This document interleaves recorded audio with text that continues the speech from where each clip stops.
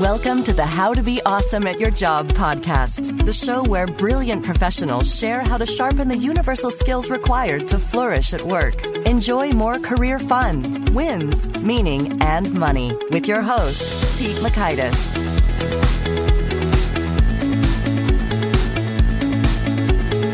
Greetings once again. I'm excited to share with you another fun guest, and I think this is really cool because this guy is behind many of the products that you have seen at Walgreens. He's got a real creative mind and successful business, inventing and selling these things, and he's got a lot to say about creativity and selling the ideas. His name is Afif Ghannoum, and you're going to learn 1, the conditions necessary for creativity to flourish, 2, how to successfully borrow, tweak, and validate ideas from giants, and 3, the 3 credibilities you need to craft a compelling story. So if you want to check out the show notes, the transcripts, the links to items mentioned, you'll find that over at awesomeatyourjob.com/ep46.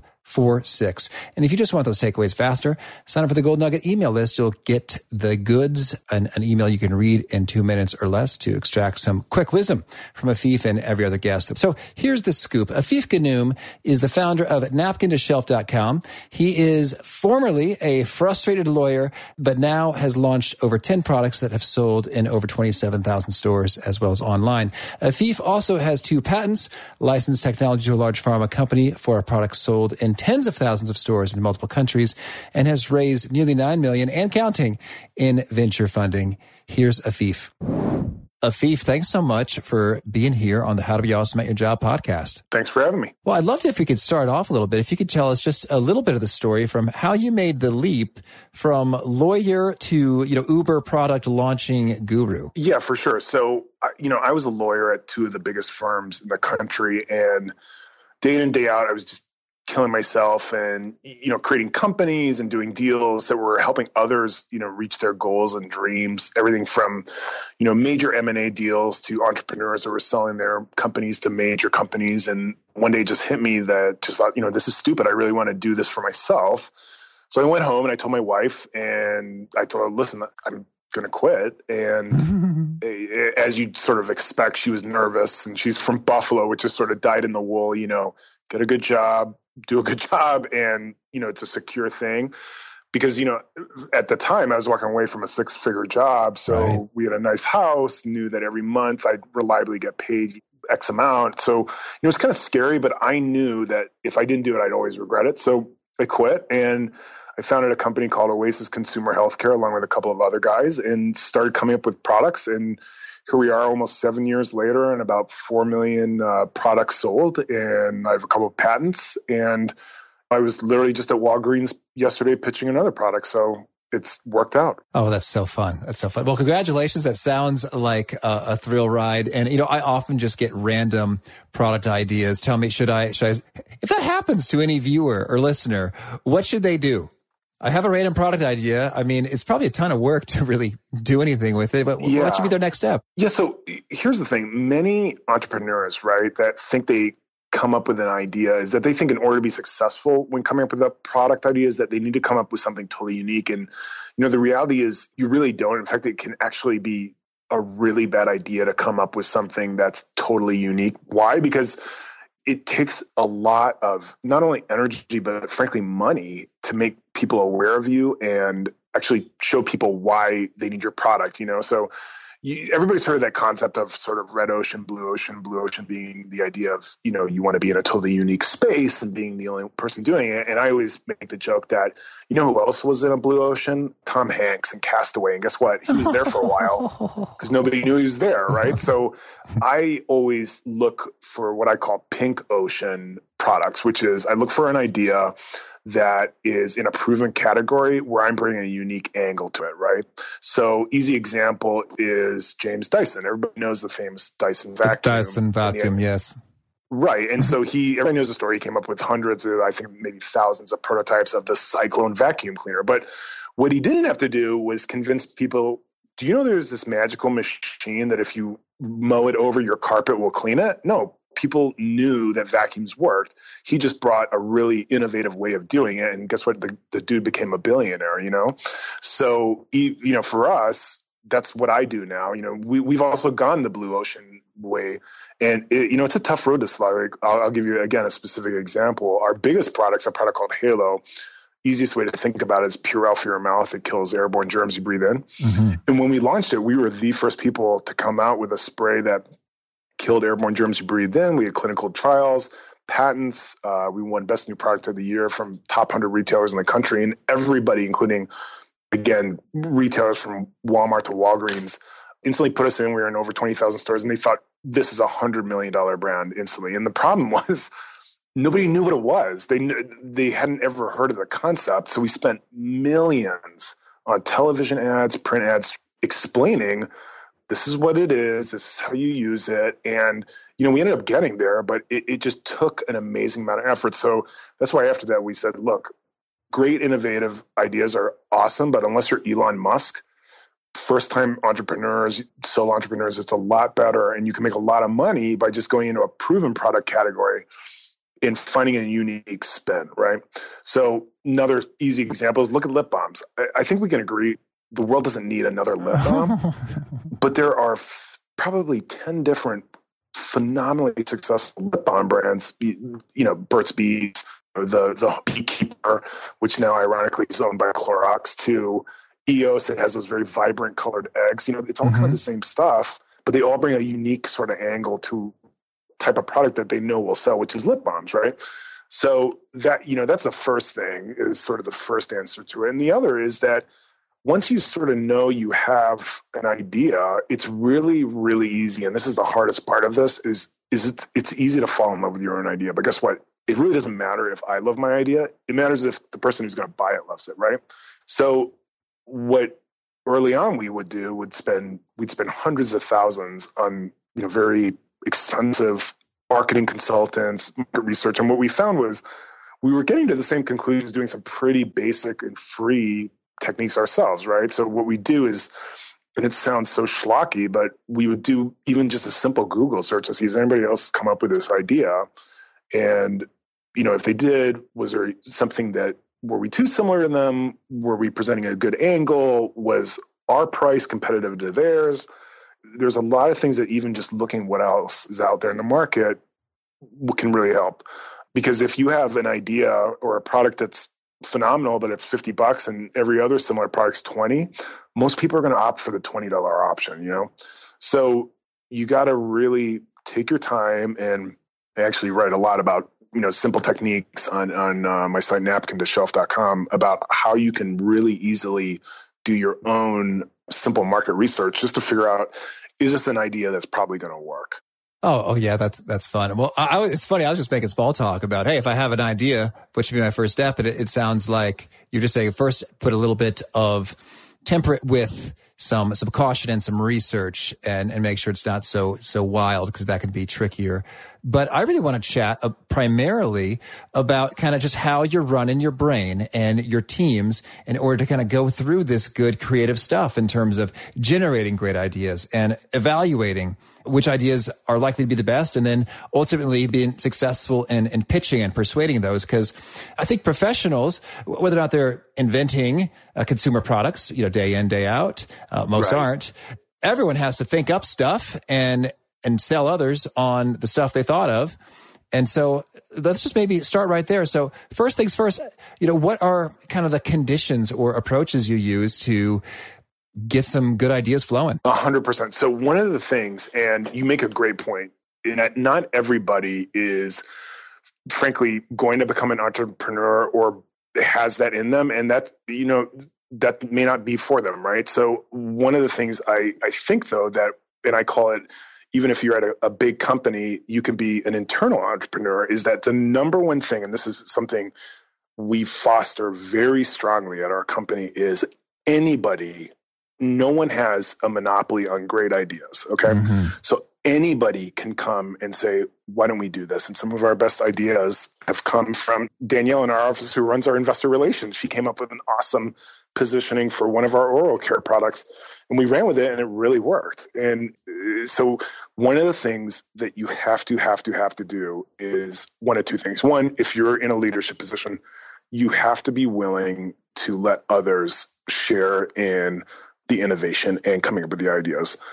The harder part, and I saw this a lot when I was at Lawyer, was we would do deals with these giant companies, and you could just taste that people on these conference calls or meetings would be afraid to step up and put themselves out there, right? Because in the culture, if you made a mistake, you were penalized, as opposed to looking at it that, you know what, Dave actually put himself out there, came up with an idea, whether it worked or not, that's what we need, right? So if I think one of the false things that people, and this is a little off of what you're asking, but I think it's really related, is people are very afraid of, if I put myself out there, I'm leaving the security blanket, I just have to keep my head down and I'm secure. And the reality is, I think I'm way more secure, even when I was starting off, than someone who's subject to the whim of some dude 3 levels above them looking at a spreadsheet and doing a layoff, just cross out this section, right? Mm-hmm. And the people who survive things like that and thrive in big organizations are the ones who are willing to say,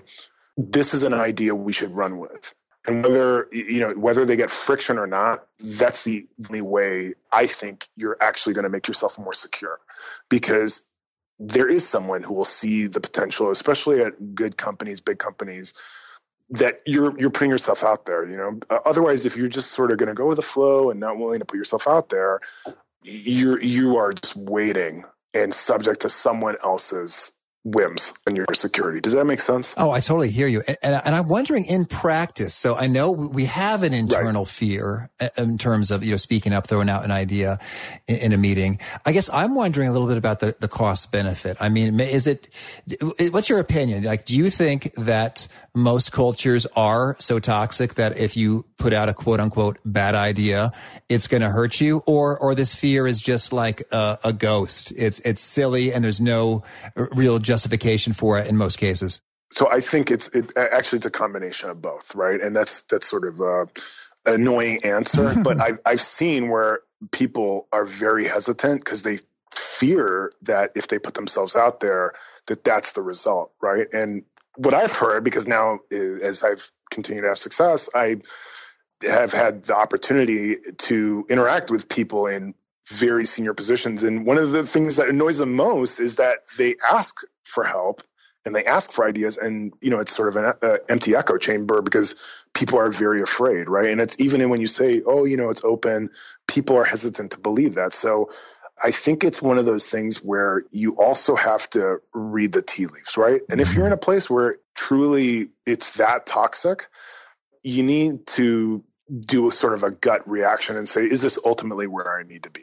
Now, the other part is, I think sometimes people worry about things they can't control. And I look at things, I've gotten in the last couple of years as an entrepreneur, I used to really worry. That was a big problem for me that, what if this doesn't work out? Or what if this investor gets annoyed, because we had to raise money as we got going. And I started really getting into Stoic philosophy, and really it was a very simple concept that really resonated for me, has made a big difference as an entrepreneur, which is, and I think it applies to anybody, which is there are things I can control, things I can't, and things that are a mix of both, right? So things I can control is, you know what, I'm going to put myself out there and actually put this proposal together and work my ass off and show this team that I can put this out there, or talk to my boss, or, if my boss is doing politically not playing ball because he doesn't want me to show up, I'm going to go to my boss's boss, but I'm going to put myself out there. And the thing is, I can control that. The things I can't control is ultimately what happens. I don't even worry about, right?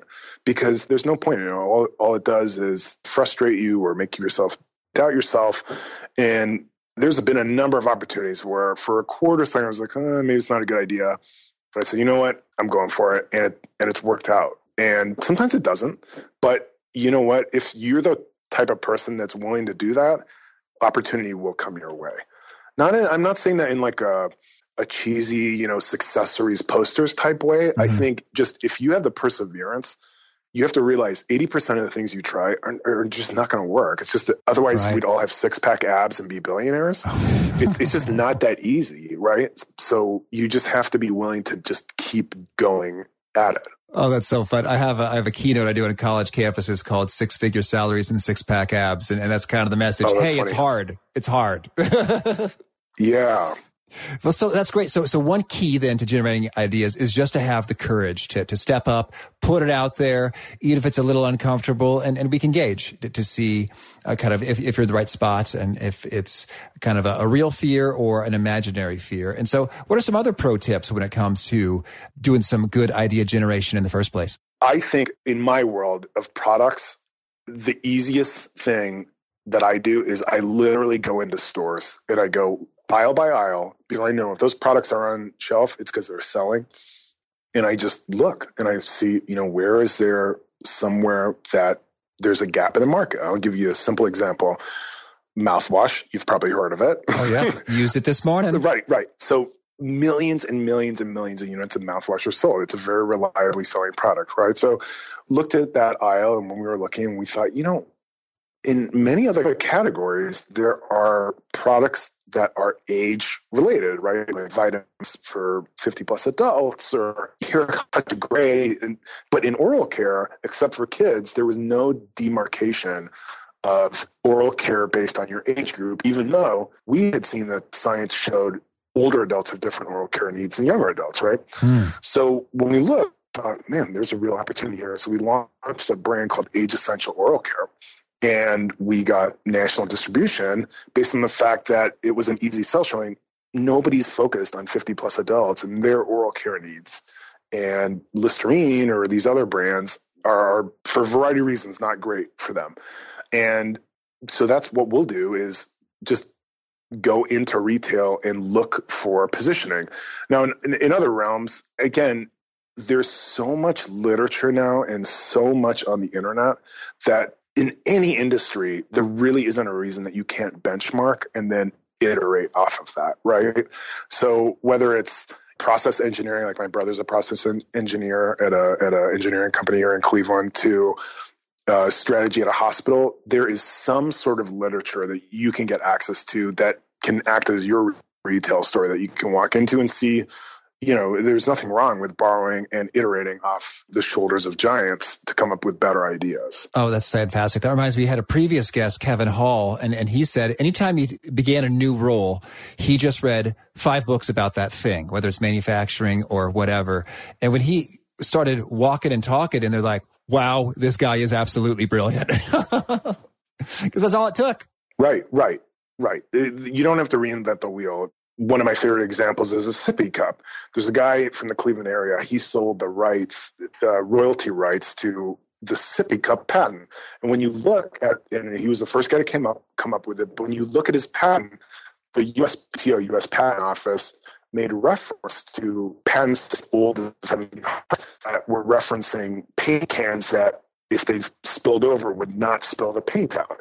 And they're saying, it was related to this idea of a sippy cup, which the idea was a kid could drink, and if it spilled over, it wouldn't actually spill liquid, right? So I would never think that those two things are related, but they are, right? It's this idea of a container that if it drops over, liquid won't come out, right? So it's the same idea with any area that in patents it's very common, but I like to apply that to other areas. So when we're trying to come up with a new innovation for how we're going to do a digital marketing campaign, I don't reinvent the wheel. I go and find everything I can read or every, blog I can find on, the latest digital marketing techniques. And guess what? Like 2 of those strategies I pitched yesterday to Walgreens, they loved it. They hadn't seen anything like it. And to them, it was totally innovative. And we were the only people presented to them. But there are 50 other guys doing the same idea. I was just the first guy to bring it to them. Oh, that's fantastic. Well, so there's a couple tips then for generating the ideas. One's finding the courage. The second is to get some benchmarking and other info. So now can you tell us a little bit about how you go about doing some of that refining, testing, evaluating to determine which of these ideas are winners versus losers, and how do I tweak them to make them better? Right. So nowadays it is so much easier than it used to be to do that. And what we do is we will do everything through mainly through Facebook, right? So even our packaging, now we do some routine things like we'll go out to family and friends, and we really do keep it that informal. When we pick our flavoring for Kayla, which we sold millions of units of, to get the taste right, we had maybe 10 versions of the flavor in a party. And we said, family and friends come, and we ultimately got to the flavor. It's the one that's been shockingly successful for us. Right? Mm-hmm. So sometimes I think people want to overcomplicate things. You really can do things pretty informally. So nowadays we'll do things like that, but also what we'll do is we refine the messaging, the packaging, everything through simple Facebook ads, right? I'm talking about $100 campaigns where we'll see which one, we'll run 5 or 6 campaigns, and we'll test the messaging, the packaging, how we're presenting to the consumer. We'll send informal surveys. The product I launch typically doesn't look like the product a year later, because I'm a big believer in that the enemy of good is perfect. People really get it, especially your first time out. You really think, oh my God, nothing can be wrong with this. And they will hesitate thinking everything must be perfect. So everything has to be enough, and you can get to perfect, but you're never going to get it right. You get feedback from consumers, you get feedback, from retailers. So you're going to have to adjust down the line. You just have to get something out there and go from there. Okay, that's great. Anything else? So you just quick feedback, however you can get it, with the Facebook ad, a simple survey. I really enjoyed using voicepolls.com and Google Consumer Insights and SurveyMonkey Audience when I was seeing, hey, does anyone care about a podcast to be awesome at your job? Oh, it looks like somewhere between 4 and 18% of people are extremely interested in such a podcast. Well, that's great news. That's game on. No, 100%. I'll give you another quick example, even with my blog, Napkin to Shelf. At first, I really thought people would be interested in the idea of how do I get a product, on the shelves of Walgreens or Walmart. And it turned out people were way more interested on how to sell online and through Amazon and, Instagram. And I would not have known that if I had not done the research, because I could have just walked in saying, everybody watched Shark Tank and they love the idea of being on the shelves of Walmart. And it turns out, no, that's not actually the case. So yeah, you're totally right. And these are not complicated tools, and frankly, most of them are free. That's great. Okay, so now talk to us a little bit about the sales cycle. Like you got an idea and you want to persuade someone to get on board and say, this is great, maybe invest some corporate budget into it, or to offer their own sort of sponsorship or champion that thing. What are some best practices in really making that pitch come to life? So it depends. And just to clarify, when you're saying a pitch, do you mean like to a retailer or do you mean to an investor? Because it's sort of two different dynamics. Oh, I hear you. So I am thinking about universal practices in terms of persuasive communications. So it may even be internally to, your boss or your boss's boss. Right. So the universal thing, and again, I'll illustrate it in yesterday when I went to Walgreens, I was supposed to have 20 minutes. I had 10. Why? Because they got backed up, right? So I knew I had 10 minutes to get, my Mavis Beacon typing skills to work and just verbalize it very succinctly, the plan. And universally, whether I'm pitching an investor to whether I'm pitching a retailer, it comes down to one thing, and that's creating a compelling story around not just my product or idea, but around me. Because whether people are investing money, and we've raised almost $10 million as a company, to whether we're selling a product to retail, the product is important, but that's probably 25% of it. They're investing in you. So I always spend literally maybe 15% of the time talking about the product. And then I'm talking about myself. I'm talking about our partners. I'm talking about employees, why I've got the best people helping me bring this to life. They want to know one thing. Are you going to be able to make this successful? So it's the same thing, and that applies internally. If you're at a corporate position, your idea may be great, but if you're not able to show that you're the one to do it, you're going to have that idea that may be great taken and someone else will implement it. So you need to, the sell job and the pitch job is 80% about you. So that's always how I approach these things. I call it, in the context of investors, like creating a compelling fundraising story.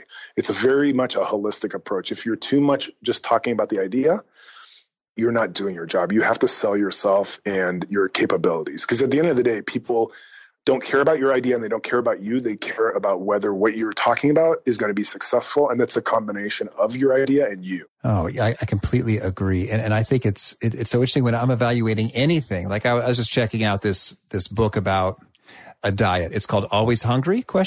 And I was like, yes, I am always hungry. Tell me more. and so I am checking out. I was like, okay, is your science good? Okay. Are your results good? Are your credentials good? And it's sort of like, what I want to know the most is this thing going to work in the sense that it will make me more energized and less hungry every day? And so to the extent they have really cool endorsements from folks, that's kind of like a little bit of a proof point in the direction. But what I want the most is, hey, in a study of this nature, these are the results. And it was fantastically smashing successful. 100%. So tell me, what are some kind of the components that make for a compelling story? So I would say a few things. One, yourself. What are your actual credentials? Do you have experience doing what you're doing? So again, in my context, at this point, I've done this a number of times. This is not my first rodeo. And that applies to raising money, running a company, to launching a product. I've done this, right? But in the context of a corporate job, it may be if you came up with some sort of way to, cut company overhead by 15%. Well, why should they take your credibility, right? So that's the first thing. It's your personal credibility. The other is the credibility and thoughtfulness of the idea. And that goes back to what we were talking about, like, why would this idea make sense, right? And going back to lip balms, I don't have to prove that lip balms sell well. A retailer buys into that. So I have a lot of credibility going into it that lip balms, I just have to prove that my approach is good. So now you have credibility about yourself and you have credibility about your idea. The next is your infrastructure, right? And infrastructure for me is literally, how do you get this stuff made? What factories are you working with? Are they FDA audited? Who is actually going to supply this to us when we order it? And so internally, if you have some phenomenal idea at a company, that may be great, but you have to come and show, here's my infrastructure to get this done. I know Don over in accounting can help, and he's interested in helping. I know, we have someone over in the finance or treasury department that can also assist, and they're interested in getting the job done. So again, it's building this holistic picture that walks the person through the mind map of how does this get done? Forget an idea. The idea is neat. Okay. How do you get that? Show me the process. So whatever that may be. So, we're taking a drug through FDA approval, right? And we're in phase 2 and phase 3. And we will be, if approved, one of the first drugs approved to actually prevent influenza. We've been through millions of dollars in research, partnered with NIH. Now, while I've done a lot of the FDA work, at this stage, I've started to bring in guys, former J&J guys, former McKinsey guys, to add to my credibility halo, because I'm trying to partner and I've licensed a drug to one of the biggest pharma players in the world, partly because when they looked at us, they saw the science was done by first-rate scientists. It had been published in first-rate journals. The regulatory was done by first-rate people, even though I was one of the inventors of the technology. Does that make sense? Certainly. Absolutely. So that's what you have to do. You have to lay out this process and really this holistic approach to, this is how you're going to get it done. Oh, that's lovely. Well, so you tell me anything else you want to share there in terms of generating ideas, evaluating ideas, selling ideas before we shift gears into the fast faves component? No, I think the critical piece is just having the confidence to do it, and then trust but verify, which, I mean, trust your gut, and you probably may have a good idea, but then go out and verify, and then build your story around how you're going to actually present that idea to actually get it to fruition. Because again, unless you're Elon Musk and you just say, forget everybody else, I can finance this myself, most people need help getting their idea to come to life. All right. That's good. All right. So now let's shift gears a bit. Could you start us off by sharing what's a favorite quote, something that inspires you? Yeah, so one of my favorites is by Marcus Aurelius, one of my favorite Stoic philosophers. And he said, you have the power of your mind, not outside events. And again, it sort of relates to what I was talking about before, that I always remind myself that as long as I kick ass at the things I can control, it's a waste of energy worrying about the things I can't. And that's really helped me on an entrepreneurial side as well as, frankly, in life. So I'd say that's my favorite quote. Oh, lovely. And how about a favorite book? You're probably going to pick up on a common theme here, but a favorite book of mine is called A Guide to the Good Life by William Irvine. And again, I'm really into the idea of Stoicism. And I credit it with helping me grow as an entrepreneur. And Irvine does an incredible job of making Stoic philosophy really accessible and relatable to modern life. So it's a great book. And a guy named Derek Sivers, I think his site's Derek Sivers, SIVERS.org. He is an awesome outline of just some of the concepts of the book. So definitely worth checking out. Have you read The Obstacle is the Way? I've heard of it. I have not read it. I think that's also like right up your alley. So I'll definitely check that out. And how about a favorite tool, whether that's a gadget or hardware or software, something that you find handy? So I'm an enormous fan of Boomerang for Gmail. And what that does is I can keep track of people who haven't gotten back to me, or if I need to follow up. And, as an entrepreneur and frankly in any business, just a lot of it comes down to perseverance and keeping up. So it's a really helpful tool. I use ClickFunnels a lot for the type of digital marketing we do, and WordPress. So I also love those two. And really, I'd be lost without my MacBook Air. I just think it's a phenomenal computer. Oh, that's so good. That's so good. You emailed me twice about this podcast. Because I boomeranged to follow up with you. Yeah. But I thought you were awesome the first time around. For the record, it was just that my spam filter sometimes trips people that they've never heard from. And I was like, oh, so that was the story there. So yeah, but literally I boomeranged. You showed back up and I said, hey, I literally said, hey, just want to follow up to the below. Yeah. And guess what? You did, right? I sure did. And how about a favorite habit, something, a personal practice of yours that's boosted your effectiveness? Yeah. So one of the things I do, like I told you before, I used to really be sort of a worrywart. So what I do is every morning, and my wife ribs me every day when I do this. I take a steam bath, and I do two things. One, first I take a couple minutes, and it sounds so successories, but it really is true. I take a minute to try and just be grateful, right? Like, we are so lucky with everything we have. Right. And, as a society, we've just kind of turned ambition into sort of a little bit more of greed and envy. And it's really hard to step back and realize just how lucky we are. So even if it's just for a couple minutes, I take time to think about, a person I'm grateful for who's in my life, or things that have been going great, or, my children. And then I do breathing exercises, and I do a couple of yoga poses that would frankly make most people pass out if they ever saw me doing them. But, for me, it really gets me ready for the day, invigorated, and just frankly relaxed. Mm-hmm. And how about sort of a favorite nugget in terms of the content you put out there? Is there something that really tends to get shared a lot on social media, or distributed far and wide, or people taking notes vigorously when you start saying it? That, they want to do everything right. So I always say, take a deep breath. This is not rocket science. You just have to, be willing to do this day in and day out, and just take it one step at a time. Fantastic. And what's the best way to find you if people want to learn more or get in touch? Yeah, check out napkintoshelf.com. That's my site. And on Twitter, it's @napkintoshelf. Or you can always email me at Afif, F-I-F, @napkintoshelf.com. And I'm always happy to answer any questions. And just shoot me an email. And it may take me a second to get to it, but I will reply. I always reply to everybody. And those are probably the easiest ways. Lovely. And a favorite, perhaps, a challenge or call to action that you'd leave folks with who are seeking to become more awesome at their jobs? Yeah, and I alluded this to earlier, right? And really, someone may be sitting at their job listening to this and thinking, sounds great, but I really feel secure in my job, and it's tough to give that security up. And whether that's to become an entrepreneur or put yourself out there. And, the dirty secret is you're really not secure. You're more vulnerable than I ever will be, because your career rests in someone else's hands. That doesn't mean you should go out and just be an entrepreneur. Like I said, you can be an internal entrepreneur, and you just have to put yourself out there, because trust me, I spent years at big law firms dealing with these guys like I was telling you about.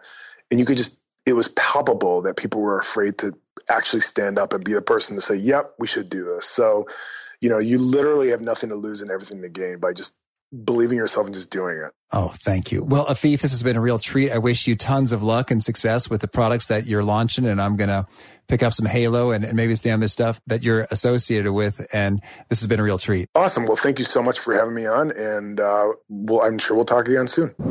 Well, I hope you're inspired, and maybe you heard a little bit of yourself in some of those situations where people are terrified to put forth an idea in a room. but maybe the time has come for you to summon that courage and put forth that idea. So once again, if you want to check out the show notes, the transcript, and links to items mentioned, that's over at awesomeatyourjob.com/ep46.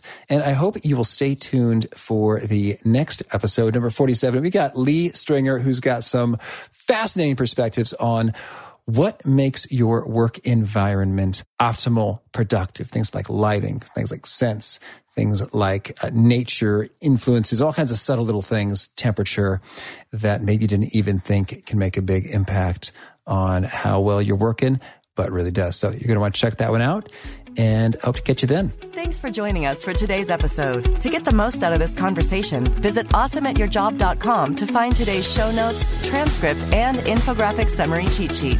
For more entertaining professional skill sharpening, be sure to subscribe to catch the next episode of How to Be Awesome at Your Job.